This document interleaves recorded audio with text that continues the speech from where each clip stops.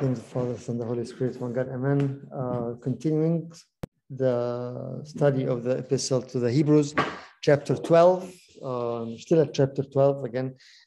Just kind of take a minute to review where we're at and what things we discussed. If you remember, last time again, after just to be on the same page, as we talked about Hebrews 11 and all the heroes of the faith and all the examples and everything. And then we went to chapter 12 in the beginning, which is, if you remember, three things we talked about. In order to continue with that faith, we need to, again, benefit and learn from those who are around us. That's why it starts with look we're surrounded by a cloud of witnesses. So we're talking about, if you remember, look at those who finished the race already, and then looking towards ourselves to see, where are we at and what we have and where are we standing, and then looking definitely to Christ, the author of faith. And then from there went into looking at that and looking at Christ and accepting the work of the Father into each one of us as training, as we said, chastisement or chastising us, which is actually more training us in order to grow more and to benefit more from where we at and what we have into the what he wants us to do, which is at the end of the game, the end of the day, the final thing that, as we talked about last time, which is what if you remember, to be partakers of his holiness, if you remember that, right? Partakers. So we said that everything is leading towards that. And if we look at everything that we are going through in our lives with that lens of preparing us to be partakers of his holiness, then things will start to make sense, right? And as we were saying, as we were mentioning, lots of things that can happen to us, lots of actual things that are so hard to believe and so hard to accept. But then looking at that whole vision and the whole view and the whole picture, that you see that things are working towards not just to be holy, but actually it's much more than that. We're partakers of his holiness, which is the oneness with him. That his holiness and my holiness is what is one. And something like very like, wow, can this happen? Like, is this really for us? And yes, definitely it is for us. It is for us to be partakers of his holiness. So with that, he starts that, and then he goes into the rest of the chapter to also pointing out something that's very, very important, which is still after we hear all those things, after we hear what does it mean to live the life of being faithful and to live the life of being his children. What is it that we need in order to continue? Remember last time we talked about the analogy of the race, right? Of the athletes. And we said, the two things that we talked about or mentioned, one of them at least, which is being running all the time in the arena, right? And that's why he said, do not put off any weight and the things that will entangle you from keep running.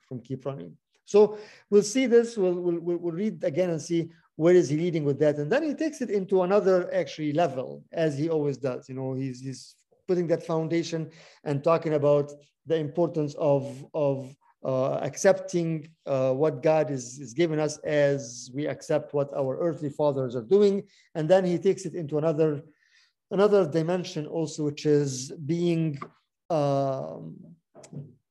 looking at something more practical, which is the reason why we continue, and what do we also have, as we will see here, that makes us continue to be partakers and to be a part of the race that he has. So let's read the passage today from Hebrews 12.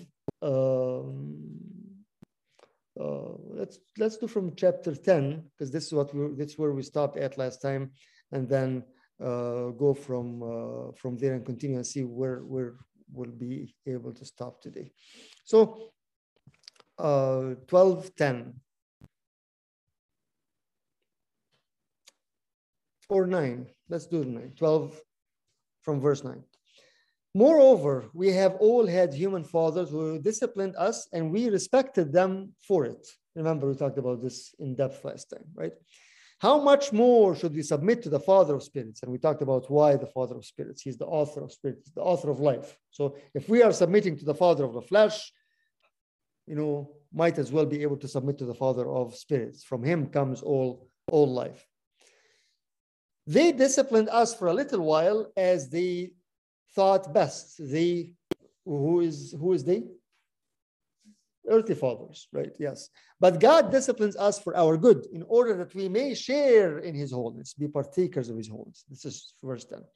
And then from verse 11, now discipline seems pleasant at the time, but painful later on.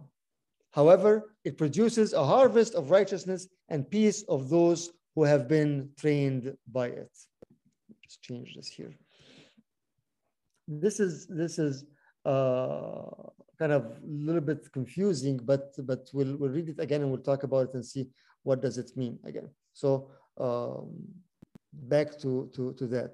Here he's talking about, okay, for they discipline us for a short time as it seemed best to them, but he disciplines us for our good, that we may share his holiness. For the moment, all discipline seems painful rather than pleasant.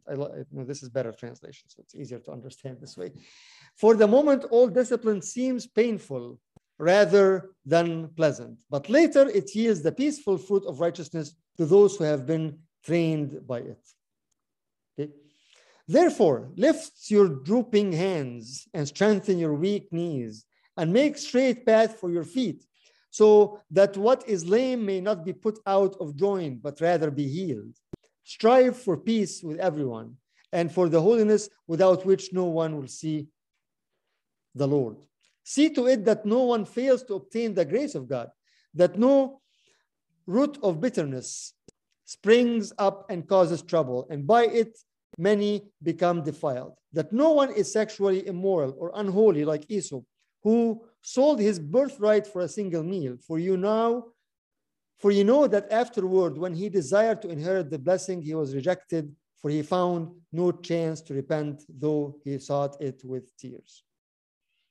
Let's just stop at this point and see what's happening here. So again, he's continuing and building on to the fact that we are accepting the discipline of the earthly father, so might as well know and accept what is it from the Father of all spirits. But then he comes to that phrase, which is kind of little bit kind of, I don't know if you agree with me on that or not, but it says again, for the moment, all discipline seems painful rather than pleasant, but later it yields the peaceful fruit of righteousness to those who have been trained by it. And we kind of maybe hinted about this a little bit last time, but what do you think of that? Like here he's stating a statement that, okay, the discipline that we go through right now is what?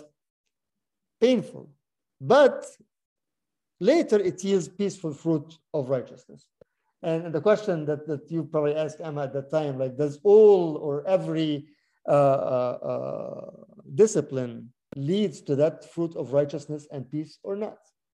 Or sometimes it doesn't, right? So here he's saying that this is what's supposed to do. When we are going through the difficult time, when we're going through the discipline, later it yields peaceful fruit of righteousness to those who have been trained by it. So where is the key here? Again, to the question of sometimes it yields fruit of righteousness and peace, and sometimes it doesn't. From the text itself, what's the key here? Those who are trained. How can I be trained to God's discipline so it can yield fruit of righteousness and peace?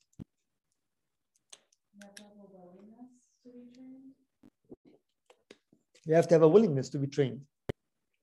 Knowing that, again, that you need to have somebody to guide you through that process, right? Again, back to the analogy of the athlete. Imagine an athlete who is actually, working hard and training all the time and trained all the time, but on his own, right? Without any direction, without any goal, without any motivation, without just like, okay, just come every day and run 10 miles. Okay, why? How can I do that? I cannot run. What should I do in order to be able to run? Why am I running? Why am I building myself for? What's the competition even? Imagine somebody just like, okay, no competition, nothing, just run or just lift or just, do whatever. Does it make any sense? Does it actually promote the person to do something like that? It won't, right? So back again to that question again, how can we use the discipline to promote peace and righteousness? It says, for those who are trained. The question again, how can we train to accept the discipline to be useful for us? What do you think? Yes, Mina.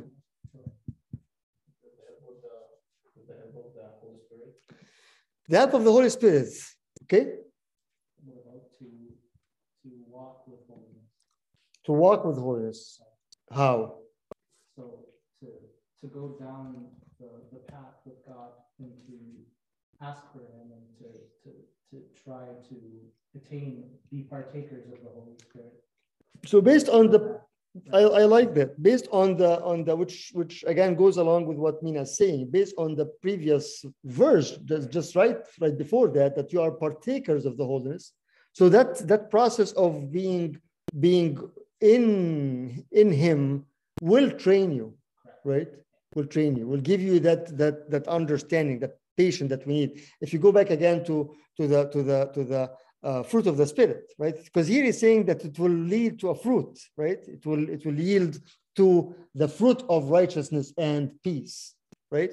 So as if you will need the Spirit, you will need the holiness in order to produce that fruit of righteousness and peace as you are going through the discipline, the process of discipline. Okay. What else? What do you think? How can we be trained that we can see the discipline as actually leading to righteousness and peace, not leading to going further away from Him? Yes, Albir. We're still going to have to accept that we're sinners and like we mess up. That's like really right, because it's easy to make excuses and but it's not my fault. Okay. So Albir is saying that we have to have that humility and that understanding that we are sinners and we are in need of training. That's what you're trying to say, right? We are in need of training. Again, back to the athlete that, okay, like, no, I know everything. I don't need to be trained, or I don't need a coach. Imagine Messi, for example, like, okay, I know what I'm doing. I'm not going to attend or to practice or to participate in any of the practice. I got it. It doesn't work this way, right? You still, no matter who you are and how valuable, how much your price is, you still have to train, right? You still have to train. You still have to submit to. Actually, it's funny when you're saying this because those of us who are following soccer and you see like Messi, for example, being substituted, right? And so mad and so upset and like, how can you pull me out of the game? Or Salah, for example, like it's that mindset. Like, no, I kind of like I'm entitled to play regardless, right? They don't have peace. They don't have peace. Yes. So it's the idea again of accepting the discipline with the mindset that we are in need to be trained, right? And subject to the trainer who is training us with this. Okay. Something that came, I was reading when I was looking at this verse, which is going back again to Hebrews 7. Hebrews 7, when he's talking about the high priest, Melchizedek, right? And the name of Melchizedek from Genesis, that he is the king of what? And king of peace. Melchizedek is the king of righteousness and king of peace, which are the two things that St. Paul is talking about here, that they will be the fruit of the outcome of the discipline, right? And it's not just a coincidence that he's using those two things which are the signs of the high priest, right? And we talked at that time, if you remember, that Melchizedek is like a prototype for Christ. So that means in order to, if Christ is the King of peace and King of righteousness, right? And if we need to accept the discipline to yield the fruit of the righteousness and peace, then who are we missing if we don't? Christ himself, the King of peace and the King of righteousness, right? So the idea of again, how practical is that? Is, during the time of discipline that we still, I think he said it right before that, right? Looking at the author of faith in verse 2, right? Early on in Hebrews 12, verse 2, looking at the author. So looking at him, right, will remind me that this is actually will lead to that righteousness and peace.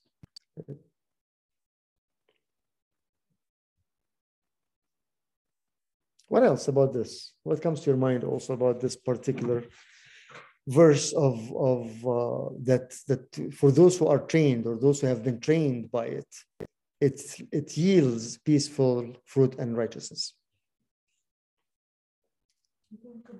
Yes. With like training, it comes with endurance too. So like you cannot expect to, I think, pass the test from the first time. Most likely it will be very hard. At least in my personal experience, like it took a few tries for me to like grasp the idea that this is for my own good and my response needs to be different.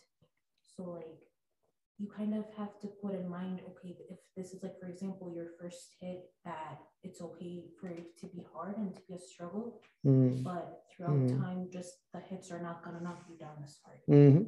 That's a very good point. That the training process means what? Endurance. It's not always you perfect everything from the first round, from the first practice, right? You keep practicing, you keeping. So the process of series of events that we go through in our lives, that one thing after the other leads us actually to that. This is the part of the training itself, right? So not enduring from the first time, it's okay, right? If you get injured from the first practice, that's okay. Just keep doing it. See what's wrong, fix it, come back again, right? Yes. Okay. So and back again to the idea of the Father or the earthly Father and the Father of the Spirit, right? Because again, what will if we know that the Father has a good intention and He's training us for that purpose, we'll keep actually accepting that, right? And we'll keep working on that in order to bring it to where He wants us to be, right? So with that in mind, he keeps again pushing the Hebrew. Remember again the whole idea of or the whole purpose of the epistle to the Hebrews is what? Is to give them, yes, to have a better hope, better thing, because he wants to remind them that because of the persecution, because of the tribulation, you are going away from your faith. So you need the faith, you need to accept, you need to know that you are being trained. And this, even though it is bitter now and it is painful now, it will lead to what? Peace and righteousness. Yes, Albir. One more thing about faith. Yes. Something I remember is the thief on the right. When he said, we, because when he was talking to the other thief who was, getting upset with the thief on the right said, we deserve to be honest. And so that was kind of accepting the case. Met of Christ, accepted him. Yes. So he accepted. Yeah, Albin is giving the example of the right thief on the cross, right? And he, in a way, accepted that discipline, knowing again why? Because he opened his eye at one point to the final goal. So okay, if that's what it takes, right? And that's why he was saying, "Remember me," right? Because he realized and recognized that the final goal is very near, right? So okay, I'll go through this. So that's what St. Paul is doing here, that as we are running the race, like he is reminding us of what is the goal. What is the goal? And the goal starts from here, And big part of being part of the kingdom of heaven here is peace and righteousness. Why? Because he is the king of peace and he is the king of right. This is as if you're saying these are the characters of his kingdom, right? When you say that the king of peace, that means his kingdom is full of peace. It's peaceful. The king of righteousness, his kingdom is righteousness, right? And we are part of that kingdom. So that's one thing to keep in mind as we are going through the process of the discipline that he's allowing us to go through. Okay. So with all that, still, St. Paul is expecting still people to say, what? We can do it, as we always say, right? Okay, well, I've just heard this like at least 5 times today as I was meeting people. Like, Abuna is very easy said and done. It's very hard. We cannot do it. We cannot do it. We cannot do it. Yeah. As if you know, devil is I'm not saying it's easy, but the submitting to the idea that yes, it is impossible is not right. It's not from God. It's not from God. So that's why look at what he's saying. Like right after this, after he tells them that it should lead to peace and righteousness. Therefore, and you tell me what kind of language he's using here.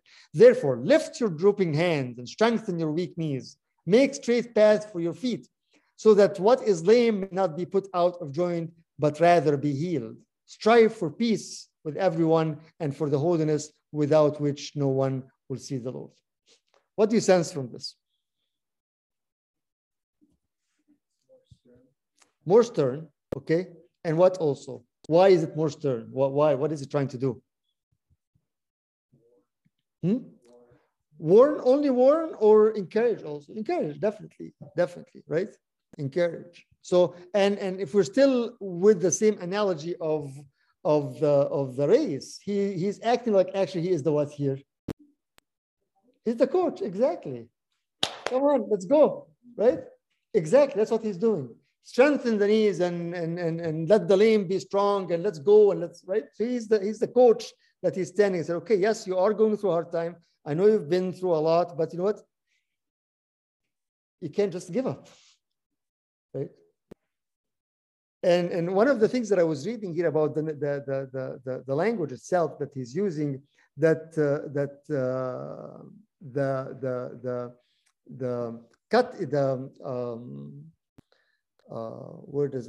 is it?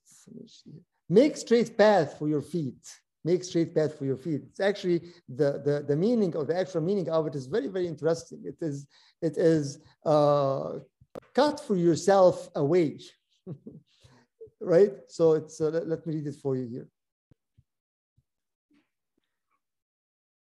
The corresponding word of it in the Old Testament in Hebrew is to tear, to cut through a path. So like you're in the jungle and it's all bushes and all wood, and you're actually doing what? Have you seen that before? Just cutting through in order to find a path in order to walk through. That's the idea. That's the idea. It needs empowerment. Exactly. Like you need to find a path, right? You need to find the path. So do that, you know, to straight or make it right, make it safe also. Then the connotation of make a straight path, make it safe, that you can walk and go through, which is very important because a lot of times we are not aware of the harm that is around us as we are walking in the path. So when you say make it safe, what does that imply? What's the connotation of that? Make it safe, make your path safe, meaning what? What do you think?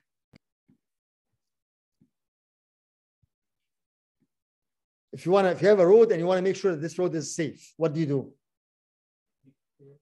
You clear the path and you make sure that there is no danger hiding, right? Nothing to attack, right? If you apply this to our own life, how is that possible? Or what does it mean to make a path safe for us? Well, if you see any temptations, like push those temptations. Exactly. Yes, to be watchful, right? To be aware of what kind of temptation is hiding in the bushes as you are going through the path. And where is it going to come from? Is it going to be like a surprise and you don't have you drop your guard, or are you on guard also, right? So he is saying, yes, it will lead to that, but there is a work to do on your side from your end, right? When it says make straight path, cut through and make it safe. Also, the same word has the connotation of make it happy, right? You're not just walking as you are what? Yes, like, oh, I have to go through this jungle in order to reach the end. I was talking about this one time. I was reading it somewhere. It says, like, I think we did it through the Bible study here, in Galatians, I think. Talking about, watch your attitude when you come to pray, your attitude towards God, right? Because a lot of times we come to God with an attitude of, again, like we're sad, we're victims also, always. He is not fair. We are not happy, right? And you approach him with a negative attitude already. Right? So can that combination be all put together? Cutting and strengthening and everything, but still being happy? Can you have to go through the training and through the discipline, but still be happy at the end? It's been challenging, definitely. But again, back to the idea and the view of the athlete, right? If you make it to the whatever that competition, you're still happy that you're there, right? And you're still happy that you are about to receive the trophy or the crown, right? And that definitely gives you another reason for you to do what? To continue, right? We always say that if we love something, we find time to do it, right? But if you don't like it, we'll find all the excuses not to do it. So approaching that with that mindset of, no, I should be happy as I'm cutting through and making the path, then it gives us again the motivation. A lot of times, we hear this a lot, like, I don't have any motivation. Why should I continue? Why should I continue? Why should I keep going in my relationship? Why should I keep going through that training? Right? So here he's standing to them as he is that coach that he's saying what? He's like standing out on the line, on the sideline, like, keep going. Yeah. For us in a practical way, like, where can we hear that voice of encouragement all the time? The Holy Spirit. But in order to hear the Spirit, what do we need to do? To be open, yes, to be attentive, right? That's why we always say that one of the most common replies in the liturgy is be attentive, right? Pros chomein. Be attentive. Pay attention. Pay attention. We say it before the liturgy. We say it before the gospel. We say it before the communion at the end, right? Let us attend. Be attentive, right? Pros chomein. We just say it, especially if we say it in Greek. Pros chomein is Greek, actually, not Coptic. But we don't understand it. But it's it's a call. The deacon has to say it, and he's saying it out loud, and like, hey, be attentive, be watchful, be watchful. Right? So that's why he comes here to this passage with that again very encouraging tone. Right? Again, therefore meaning, okay, based on all what's before that, now do this, right? Because if you don't do this, that means what? Your path isn't safe. It's not happy, right? You will always see the discipline as what? As painful rather than correction, rather than pleasant. Right. So therefore, lift your drooping hands and strengthen your weak knees and make straight path for your feet, so that what is lame may not be put out of joint. I was reading through this. It's kind of funny. It goes like, definitely the writer or St. Paul at this time was impacted by the Greek who learned surgery from the Egyptian. I was reading like one of the commentary, because the term that he's using here is actually like a joint that is is displaced in a surgical term. So saying that, we know that the Egyptian were very, very, the pioneers in medicine and surgeries, and then the Greek learned from them, and definitely St. Paul here was using that term as a medical term of the limb may not be put out of joint. So it's like an actual displacement of a joint, right? With all the pain that it has. I don't know if you've either one of you or had someone that had displaced joint or displaced whatever, right? It's very, very painful. And it can be fixed, but it's very painful, right? It just takes like one, if there's a smart, good, experienced doctor, just like you'll do it in a less than a minute, right? But it goes back again. Goes back. Quick question. Yes. Verse 12 and 13 be understood also as a warning. So for instance, when he says cut and make your path, is he maybe talking about somebody that is walking in such a wrong path that he has to go off that path and just create his own path if there isn't a path to continue walking down? Or is it just encouragement? It can be both also, because make straight path, meaning if you are walking in a crooked path, rather than continue right? To cut your own path. Yes, right. Because a lot of times that's a great point to Peter, because again, just it happens all the time. But okay, Abuna, I want to start a new relationship with God. Okay, very good. What are you struggling with? So and so and so and so. Okay, well, are you ready? He said, no, I'm not ready yet. I don't want to give up this. I can't let go of that. But still, but I want to. As if we are picking or choosing, right? Okay, part of me wants to, but part of me doesn't. And that's unstraight path. That's a crooked path, right? So with that crooked path, you will never see the discipline as it leads to peace and righteousness. It will lead actually to more bitterness and more pain, right? And you're never going to continue, right? Because it's an easy, clear path. It's an easy. But the jungle path is more difficult, but it's straight, right? It will get you from point A to point B, right? Versus going through the maze, right? And that's a great point also, because a lot of times we choose for ourselves that crooked path, thinking that it can get us somewhere, right? And we can each kind of review what our struggles are and see if that really part of that is because we're not willing to cut the straight path, right? Straight path is the truth, right?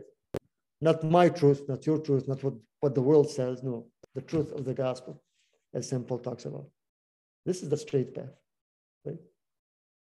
But a lot of times, no, we don't want the straight path. We want to, I know my own path. I'm gonna, I own my own map, right?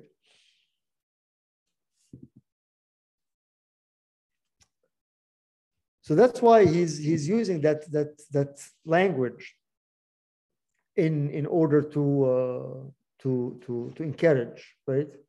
And to allow them again to continue, because yes, you have the faith, yes, you're going through this and that, but you always need that encouragement and need the clear view of what will that lead to, right?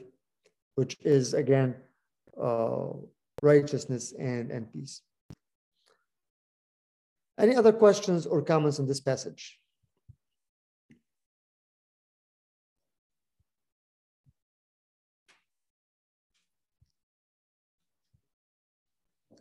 The beauty of this, especially back to verse 14, the beauty of this, that he's pushing them to do what?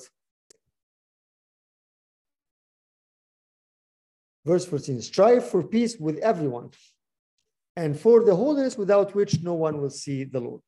So here are two very, very important dimensions, right? Because peace with everyone is what? Which dimension? Ours, right? The relationship with each other. But then he right away, he links this to also which dimension? Us and God, right? So here he's seeing that relationship it has to be both. It has to be, peace with everyone and holiness with God. which again being partakers of his holiness, and for the holiness without which no one will see the Lord. This is again very, very also can be very hard point. The holiness without which no one will see God. That means what?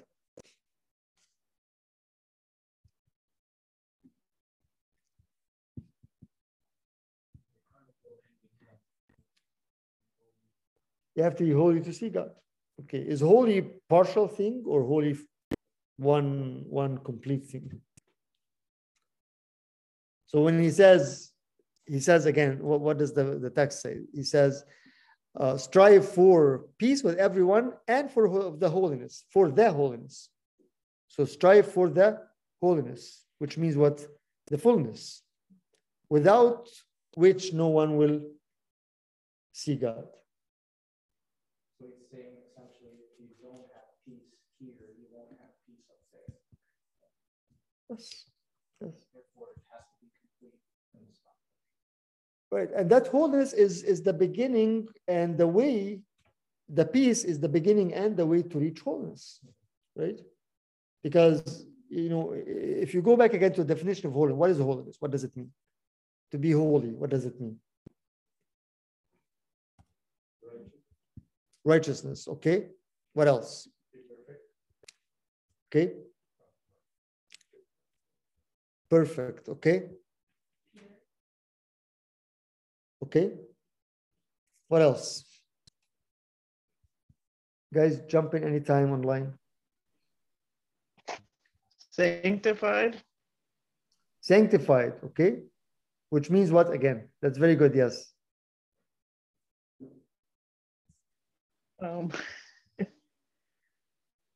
Just that you're the sanctification. I guess blessed is blessing as well. Okay. Still not quite there. No. Say again, Peter. Yes. So does it go back to verse 2, where he talks about fix your eyes on Jesus the Christ? Okay. Okay. So if you're one with him and use the perspective, that is holiness, essentially. So if you're focusing on him all the time, looking at him all the time, he is the perfecter of faith. So he will perfect you and give you holiness. Very good. So he will cause the sanctification, right? Yes. Yes. Peace and righteousness. Okay. Yes, but there's still something more deeper than that. Somebody was going to say something online. Was it you, Doreen?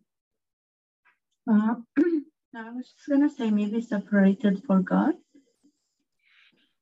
Well, definitely holiness means consecrated, right? So the holy place, the holy altar, the holy vessels, the holy thing means it's been consecrated, right? To separate from profane things, right? So when he says that strive for holiness, strive to be, this is what we were talking about on Wednesday with the other group here, right, Albert? How to reject the world and to be for God. So in a way, holiness, the root of the word itself is to be set aside. Holy means set aside. We are set aside for God. Meaning what? Meaning again, doesn't mean that we are leaving everything and going to live a certain life. No, meaning that my mind, first of all, is set aside for the Lord. Right? So when I do whatever I'm doing this with the lenses of that I am for him. Right? Christ-like. Yes. And because of that, it is, you can see why is this related to the peace with everyone. Right? So here he's saying that all what we talked about before will lead you to the righteousness and peace, and that being righteousness and being peaceful is being actually what's separated and consecrated for God. Right? Yes, Albir.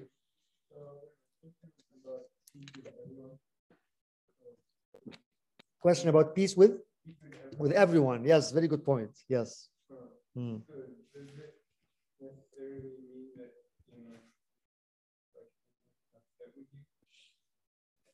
Does it mean that nobody's upset with you? How about it means that you are not upset with anyone? Because you can't control people. right? You cannot control. And that's what St. Paul later on says, as much as possible, as you can, be peaceful with everyone, right? So that's a very good point, because again, you cannot control the other person, right? And sometimes people look, actually, you might have an issue with a person, right? You are not okay to be friends, or you're not okay to communicate with that person, or you want to put boundaries, like this person is, no, right? Does that mean that I don't have peace with the person? No, no. What does the peace mean? Peace actually meaning what? The actual word of peace, shalom or salam or salim, which is perfect, is full. Salim in Arabic means what? Salim means what? Complete, exactly. It's not broken, right? Yes, so that is peace. So your heart towards the person is complete, is not broken, right? You don't keep revisiting all the things, the bad thing that person did to you, right? And you don't keep replaying that movie again in your mind, and you don't keep, harvesting and growing, hatred.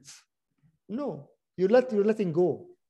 That doesn't mean that you have to be friend with everyone. No, there are certain people. Okay, now I know that person or this person, at one point they caused me damage or they hurt or something. I want to keep my boundaries.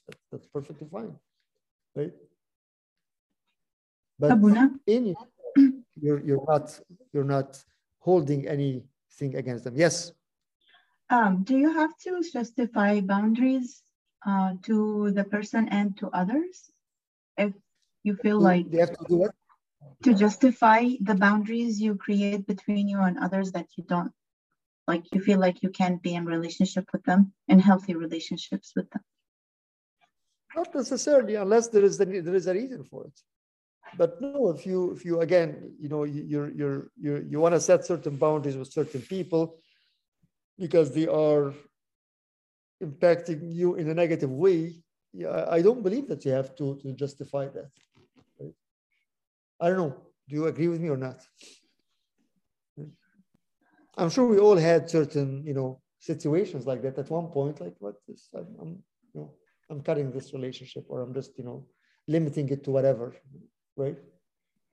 I don't believe that you have to justify, right? Unless you're asked, unless like, okay, that person come to you like, okay, what's happening? Why are you doing this? Right?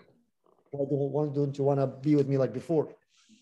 I think at that point, like what with all respect, with all love, but I want to keep my boundaries for whatever reason. Yeah. Yeah. So I don't think that you're required to justify things again, unless come join. Yes. Does it make sense? Yeah. Thank you. You're welcome. Yes, you're welcome. So back again to the texts again, strive for peace with everyone and for the holiness without which no one will see the Lord. This is exactly what the Lord himself said in the Sermon on the Mount, right? Blessed are the pure in heart because they shall see God. So the pure in heart, meaning the heart that is consecrated, the heart is set aside, right, for God. Again, does that mean that we don't participate in anything? We don't participate in our own life or own daily? No, definitely not. But that the heart is what is for God. What does it mean? Meaning that I have that longing to Him, right? As you said earlier, that watching what kind of temptation will happen, what kind of danger that can come, and cut that path that I'm walking towards God. Right? We're in Hebrews 12, from 12 to 15 or 17, if you want to join, guys. Strive for peace with everyone and for the holiness without which no one will see the Lord. See to it that no one fails to obtain the grace of God. Here again. So what is he pointing out here? He's coming back again to something that's very, very important. He's telling them what?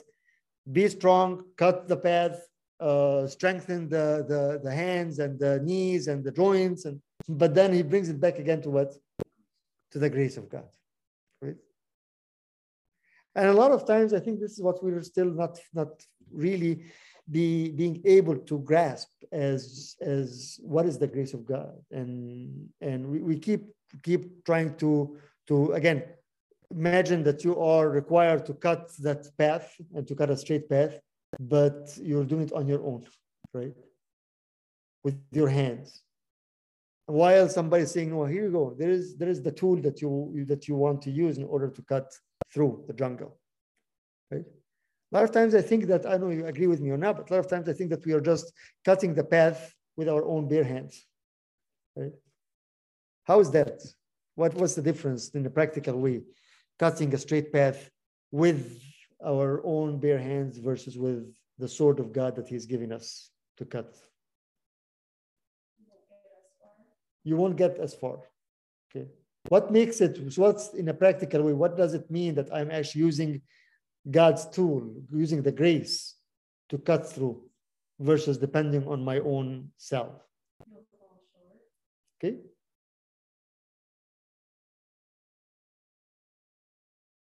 You fall short. You're not going to be able to continue. Okay. So back again to Ephesians with the armor of God. What is the sword of God? What is the sword of God in the armor of God? You know, the helmet of faith, Is it the word of God? The word of God, exactly. That's very, very important. So here you see things are coming to full cycle, right? So in order to cut the straight path, you need what? The word of God. And most of the times, if not all the times, like probably all the times, our big struggle is because we don't have a very, very strong relationship with the scripture, with the word of God, right? And all the time, I can say this 100%, all the time, you know, devil is deceiving us and giving us the multiple excuses that, you know what, we don't benefit from the word of God. Okay? Meanwhile, we're trying to cut the straight path. See, that's the problem, right? But I'm going to do it. What does that mean in practical way? There is, again, you know, I was reading something the other day about, you cannot really explain that. You cannot explain it. You have to exercise it. You have to experience it. You have to live it. How the word of God is actually changing the life. How the word of God is changing the heart. Just talking to someone today, and it was like, what? At one point, I don't feel any conviction anymore. What we were talking about before, which is what you become what? Dull to the word of God, remember? Right? Doesn't make any difference. But the solution for that is the word of God itself, right? There is a beautiful verse in Jeremiah. It says that the word of God is like the hammer that shatters the rock. The word of God is like the hammer that shatters the rock. Right? So if the heart is hardened, as you were talking last time, right? You need the word of God to do what? To break it. To break it. And sometimes, as we were talking earlier, it comes as part of the discipline, right? But if somebody is really willing to and wanting to, and the heart is really hard, and we don't have that conviction, that's where, again, back to the point of, are you willing or not? If you are willing to, you have to do what? To push yourself, expose yourself, and put yourself under the hammer of the word of God, right? And give it some time. Let it work. Let it work. Remember the story of the elder father and his disciple who wasn't benefiting from the word of God, right? You know it, Juliana? Anybody know that story? The basket and the water. So yes, that young monk or whatever, and you know, it's been here since Wednesday. I don't know where it came from. Yes, no, I don't know, some kind of from. But there is that young monk who goes to his elder father in the desert, and he said, "Look, Father, I don't benefit anything from the Word of God, from the Bible." So okay, well, keep reading, and then like I'm not getting anything. So okay. there is an old basket, right, in the cell. Just go get it and go walk all the way to the well, to the water, fill it with water and come back. So imagine a basket, you know, he goes, walks all the way. I don't know how big of a distance he's walking, going to the well, filling the water, coming back again. By the time he goes back to the cell, the water is what? Gone. It's a basket, right? It's not like like what? Weave together. Yeah. So it won't. Okay. Well, where's the water? Well, I don't know. I'll go back again. So go back again, 100 times, whatever times. And then at the end he goes, okay, are you benefiting anything? He said, no. I said, yes, you are. He goes, how? Look at the basket. The basket being, you know, stored for a long time, all full of what? Dirt, right? The water, even though it doesn't retain the water, but the water caused the basket to be clean, right? Because that's the same thing. Even though maybe you are not noticing that there's something happening, but the word of God is like that water that will keep what? Purifying, right? Will keep washing. And that's what the Lord himself said, that you are clean because of the word that was spoken to you, right? You've been cleansed by the word of God that was spoken to you. So in order to continue, in order to have that path, in order to be able to do that, it's definitely, you know, using, as he says here, that do not, lest someone falls from the grace of God. And it's the same thing that we actually talked about it with the other group in Galatians. In Galatians, he talks about the same thing. Same verse, pretty much. Let me see if I can find it here. Galatians chapter 4.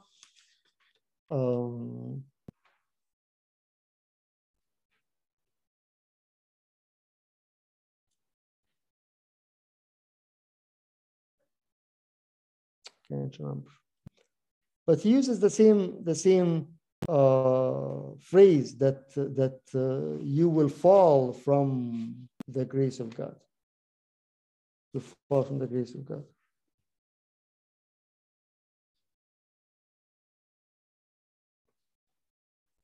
So it's a good reminder again for us, you know, as we receive that call to lift the frail hands and strengthen the weak knees and make straight path for your feet, so that the lame may not be put out of joint, but rather be healed. Strive for peace, everyone.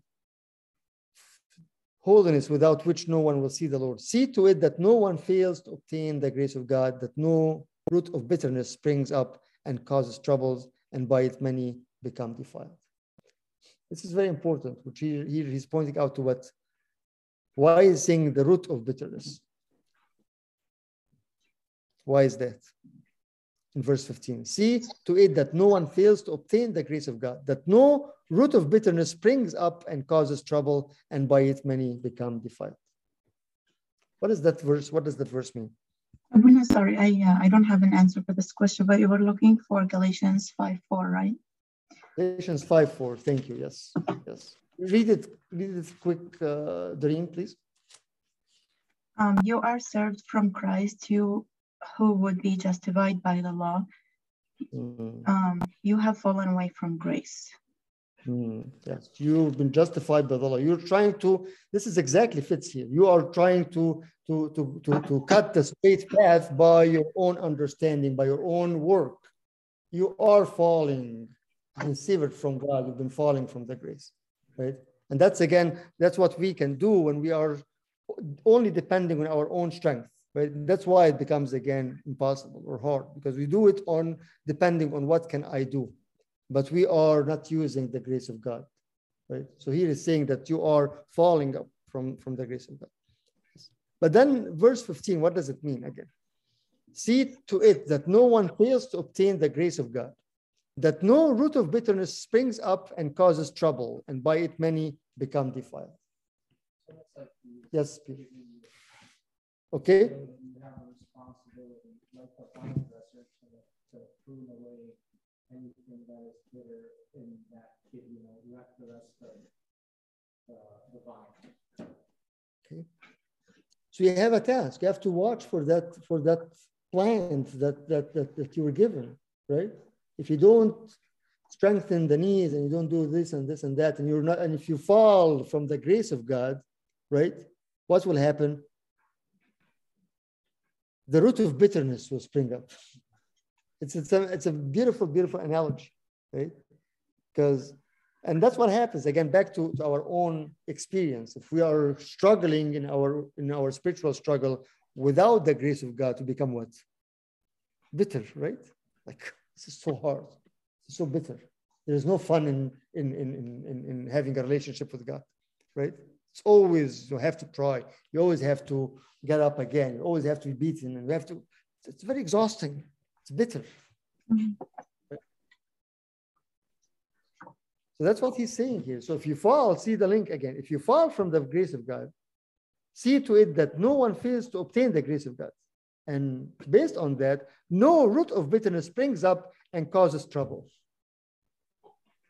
And by it, many become defiled. Why? Because at one point, you just give up. You know, I cannot strengthen the knees. I cannot, you know, cut the path. I cannot be strong. And I keep depending on myself. I'm not able to do anything. So at the end of the day, I become what? Bitter. And once bitterness comes to the heart, then there is no holiness. I don't see God anymore. I don't see a purpose for what I'm doing. There's no motivation. And at the end of the day, become what? Defiled. Yes. Before, like earlier in verse 5, when you said that was number 4, which was existing within, the bitterness leads to to drift away, to dull, to despise, and then.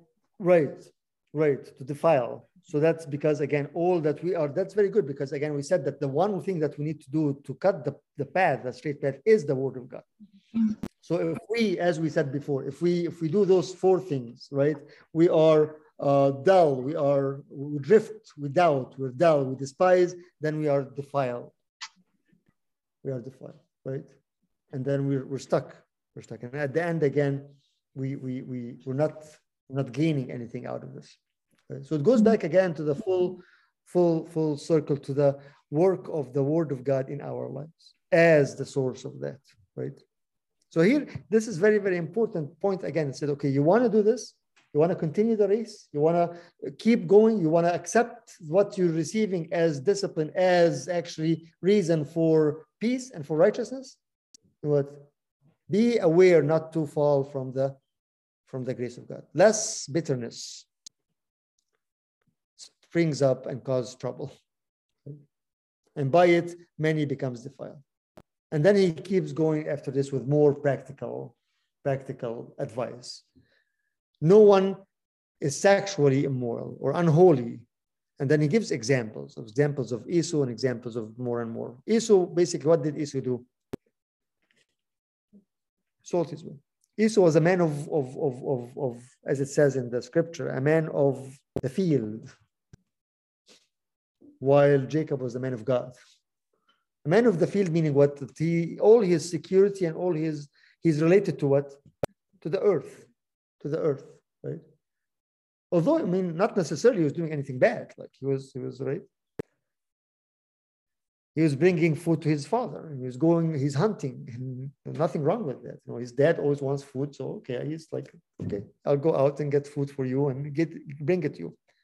But he was a man of the field. He wasn't man of God. He was doing what we can do, but away from God, right? And this is very important. That's why he's bringing that example, because that example is very living example. Right? Esau's problem that he was so much attached to the earth, attached to the food, like his dad in a way, right? So when Jacob came and said, okay, give me this, I'll give you the food. Okay, sure. No, I don't want this. Like, I want the food. Right? That's exactly what we do when we are so much attached to the earth, right? We're willing to give our rights, the blessings, in exchange of an earthly thing, right? Well, this is the time to pray. No, I think it's time for me to rest. Okay.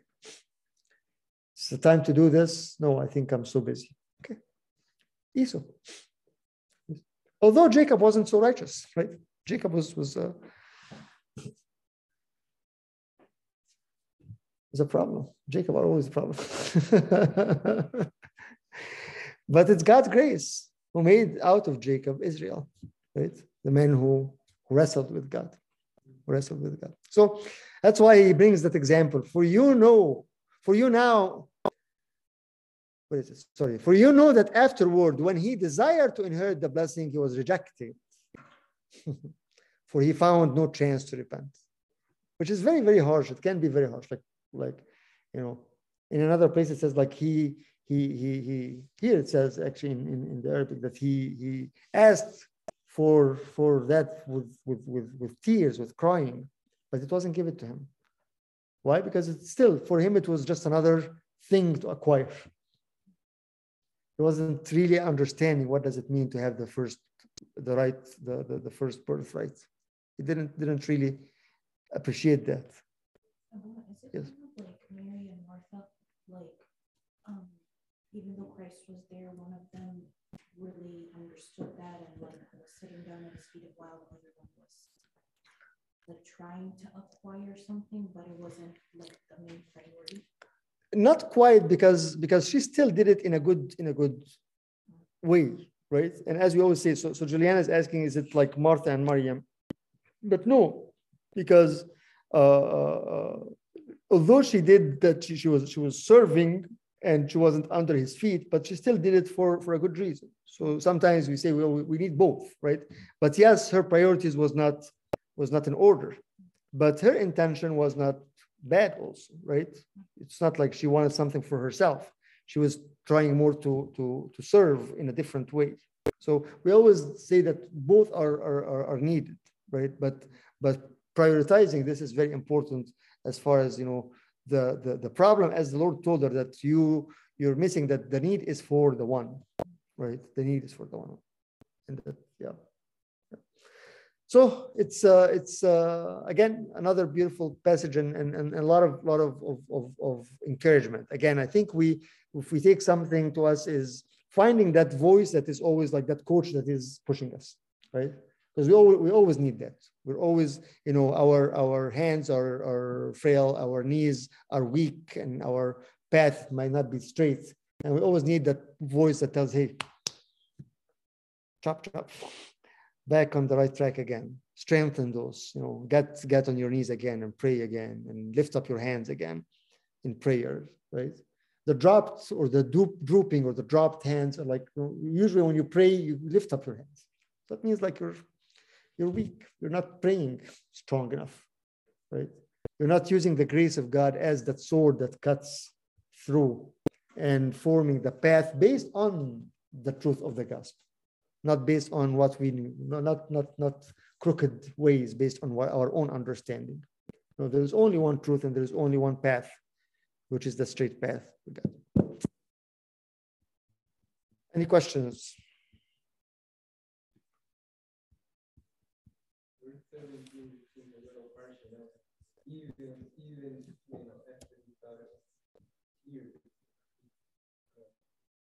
Yes. After he was seeking that with tears, but still it wasn't the right time, and it wasn't the right purpose also, right? It was just again another acquirement. He was just more of jealous of Jacob, not just like he realized the importance and the benefit and the value of the first of the right itself, right? And that gives us some indication also, because we always say that there is, we always think that there's like an open invitation for repentance all the time. But at one point, no, it's not open. It's limited, right? And we're limited by ourselves. As I was saying earlier, when our hearts start to become dull, becomes hardened, the word of God, that's what he said. There comes the day that the word of God will be what? Not effective, right? People will seek the word when they can't find it, because you waste the chance of receiving that and allowing it to change. Yeah. Okay, we're almost there. Not quite done with chapter 12 yet, but I think it's still good. Next Friday, God willing, I will not be here. I'm out of town, out of the country. So let's skip next week, and then we'll be back again the following week, which will be the 25th, God willing. So the 18th out, and then back to the 25th, God willing, again. Okay. All right.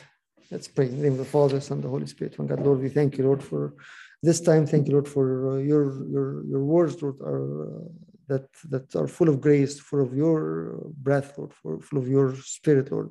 Lord, I pray that you open our hearts in order to understand and to really know what we have, Lord, through you and in you, Lord. And we use your scripture, your words, Lord, to cut that road and the path for us, Lord, to walk, Lord, through it, in order to be able to continue to run and continue, Lord, to struggle, Lord, knowing that you are the goal and you are the purpose and you are the motivation, you are everything, Lord.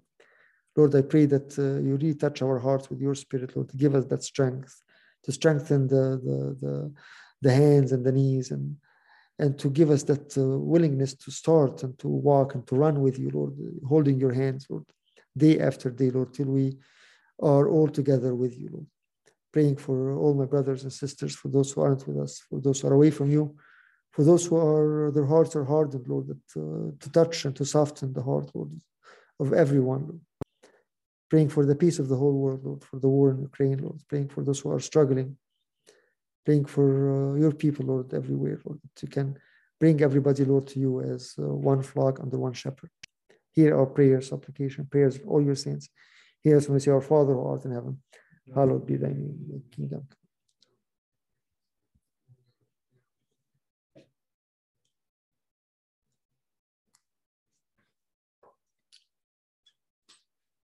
Go in peace.